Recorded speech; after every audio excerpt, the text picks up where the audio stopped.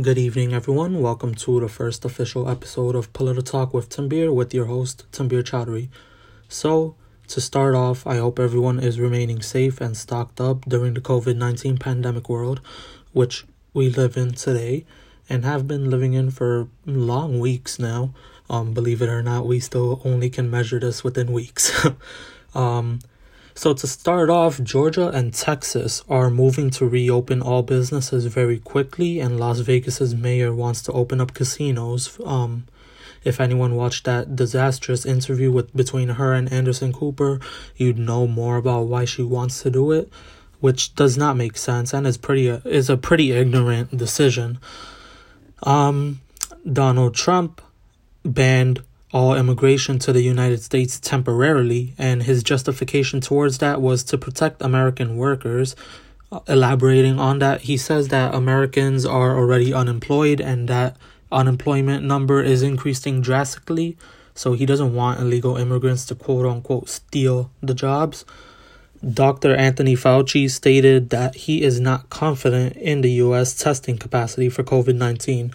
So I'm going to dial us back a bit to talk about Georgia and Texas. They're moving to reopen, and those are two states that are pretty much behind on testing and equipment, so opening up so soon is not a good call.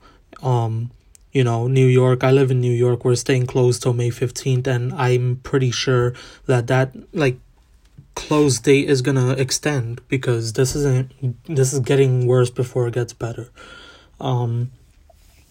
So Governor Abbott of Texas and Governor Brian Kemp of Georgia, they want to reopen up. And, those are states that are behind on medical equipment and testing that they need. So it will inevitably be a suffering decision that Georgians and Texans will have to pay.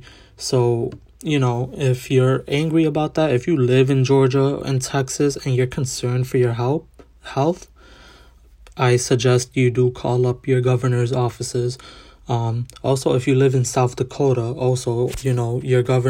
South Dakota's governor has not made a clear decision as of yet, though it's pretty clear that she does not like the concept of stay-at-home orders. So, for the safety of people, not just within those states, but nationwide, because that will affect us all, not flattening the curve affects everybody. This is a virus that does not discriminate against what demographics to hit. The House of Representatives voted towards creating an investigation panel to look into federal responses for the coronavirus pandemic. So what does that mean?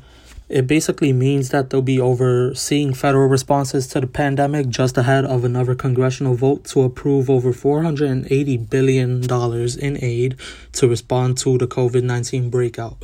The panel vote passed 212 to 182, which was relatively along party lines. Now, enough about COVID-19. I know everybody hears about it everywhere. So to talk about the presidential election, in recent polls conducted in Michigan and Pennsylvania, keep in mind that those are two battleground states for the presidency, because Obama in 2008 and 2012, he won those states while Hillary lost those states to Donald Trump. So those two states are Michigan and Pennsylvania. They are pivotal to who gets to be the next president of the United States. So both of these state polls show Joe Biden is in the lead, beating Donald Trump. In Michigan, 49% prefer Joe Biden over the 41% who prefer Donald Trump. In Pennsylvania, Joe Biden holds a wider lead with 50%.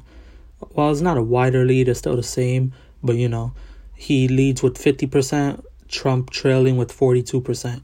So in both states, Joe Biden leads by 8% in the polls, but it's enlightening evidence for anyone who is looking to vote Trump out of office, but it is still way too early to call because, again, those percentages themselves do not add up to 100%. So that gap can shift the actual results come election day, which we are still pretty far from because it is April.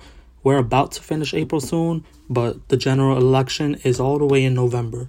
For my New Yorkers, New York is doing mail-in voting, so be sure to file for an absentee ballot if you are concerned for your health and if you are discouraged from going outside to your poll site. So file for an absentee ballot, print it, fill it out, and mail it in to your county board of elections. You can file for an absentee ballot at a website I will spell out slowly, so just rewind back this clip and jot it down if you have to.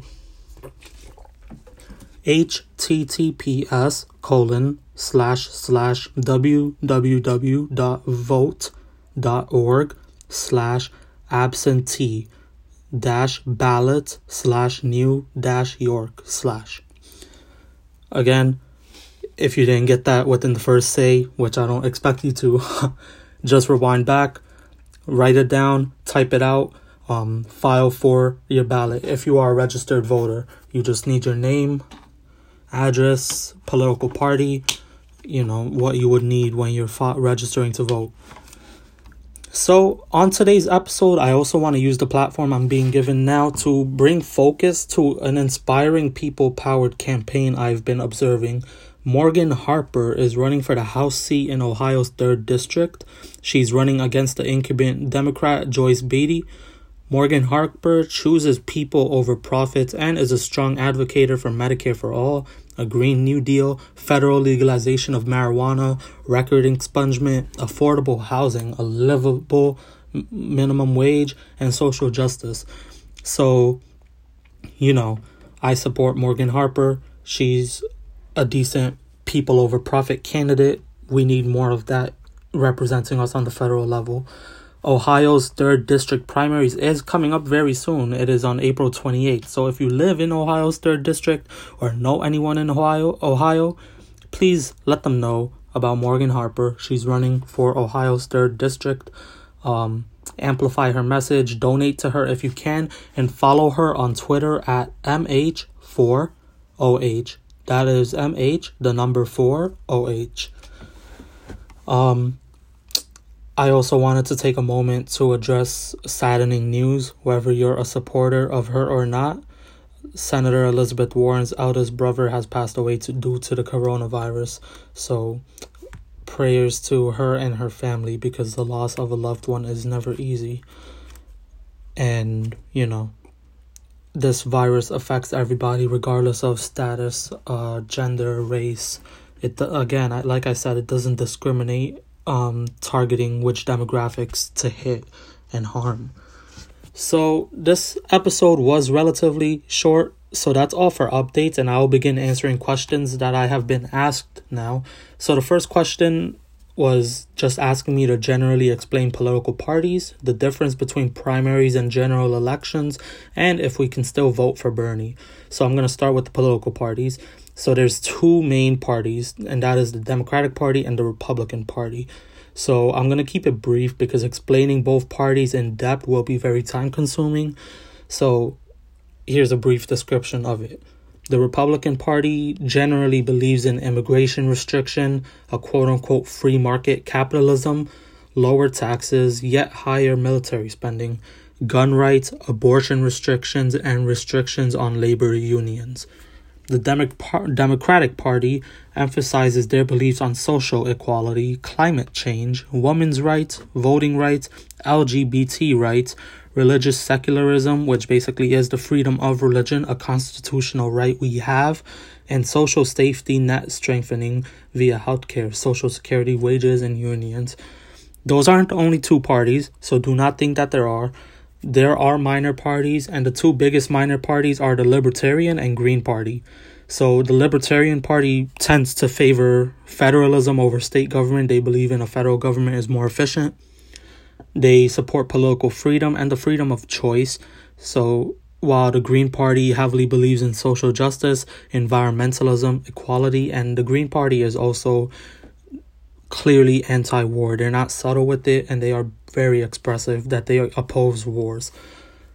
Primary elections are basically to narrow down candidates running for a seat. So as you have witnessed, the Democratic Party had over 24 candidates running. The primary served as the purpose to narrow down that 24 plus candidates to just one. And whoever wins their party's primaries, advances as that party nominee to the general election. So in 2016, Donald Trump, Marco Rubio, Ted Cruz, Ben Carson, Jeb Bush, all of these people ran for the Republican primary. It got weeded out to just Donald Trump. Hillary Clinton ran against Bernie Sanders and two other minor players in the Democratic Party. It got weeded out to Hillary Clinton. Those two advanced to the general election. Same thing now.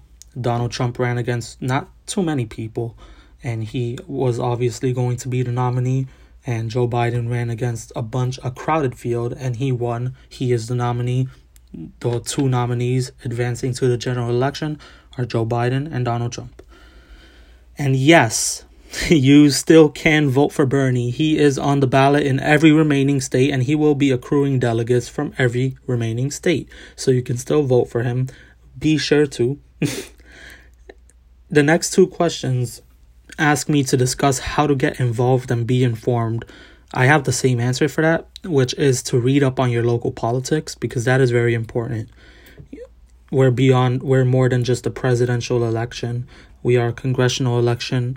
We have to focus on congressional elections, mayoral elections, governor elections, state senate, all of these things. But on the federal level, find out who is the House rep for your district. Every single district has its own House rep in the House of Representatives. Like mine, I live in New York 5. My representative is Gregory Meeks. His primary opponent is Shania Chowdhury. So just know about these things. Also, what you can do is follow up on the news sources, but never stick to one news source alone. That's my advice I give everybody. Don't ever just solely focus on CNN, MSNBC, Fox, anything like that, because if you do, you tend to develop a heavy and faulty bias. Follow candidates that you know are running on their social media platforms, and follow their opponents too. That way you get to know where each of them stand. And also subscribe to this podcast. I won't miss the opportunity. Subscribe. So the final question is asking me what Joe Biden plans on doing for healthcare and college graduates and student debt. So to answer that question, according to Joe Biden's own platform, he intends on protecting and expanding Obamacare by giving more options in plans, lowering healthcare costs within it, and simplifying the system. And for student debt, Joe Biden adopted Bernie's 2017 plan of College for All to make public colleges free to families that make under $125,000 a year, as well as forgiving current debts owed by graduates and students whose households make under $125,000 a year. So I was also asked to list pros and cons for Donald Trump and Joe Biden. I'm going to try to do this without sounding biased, so here goes.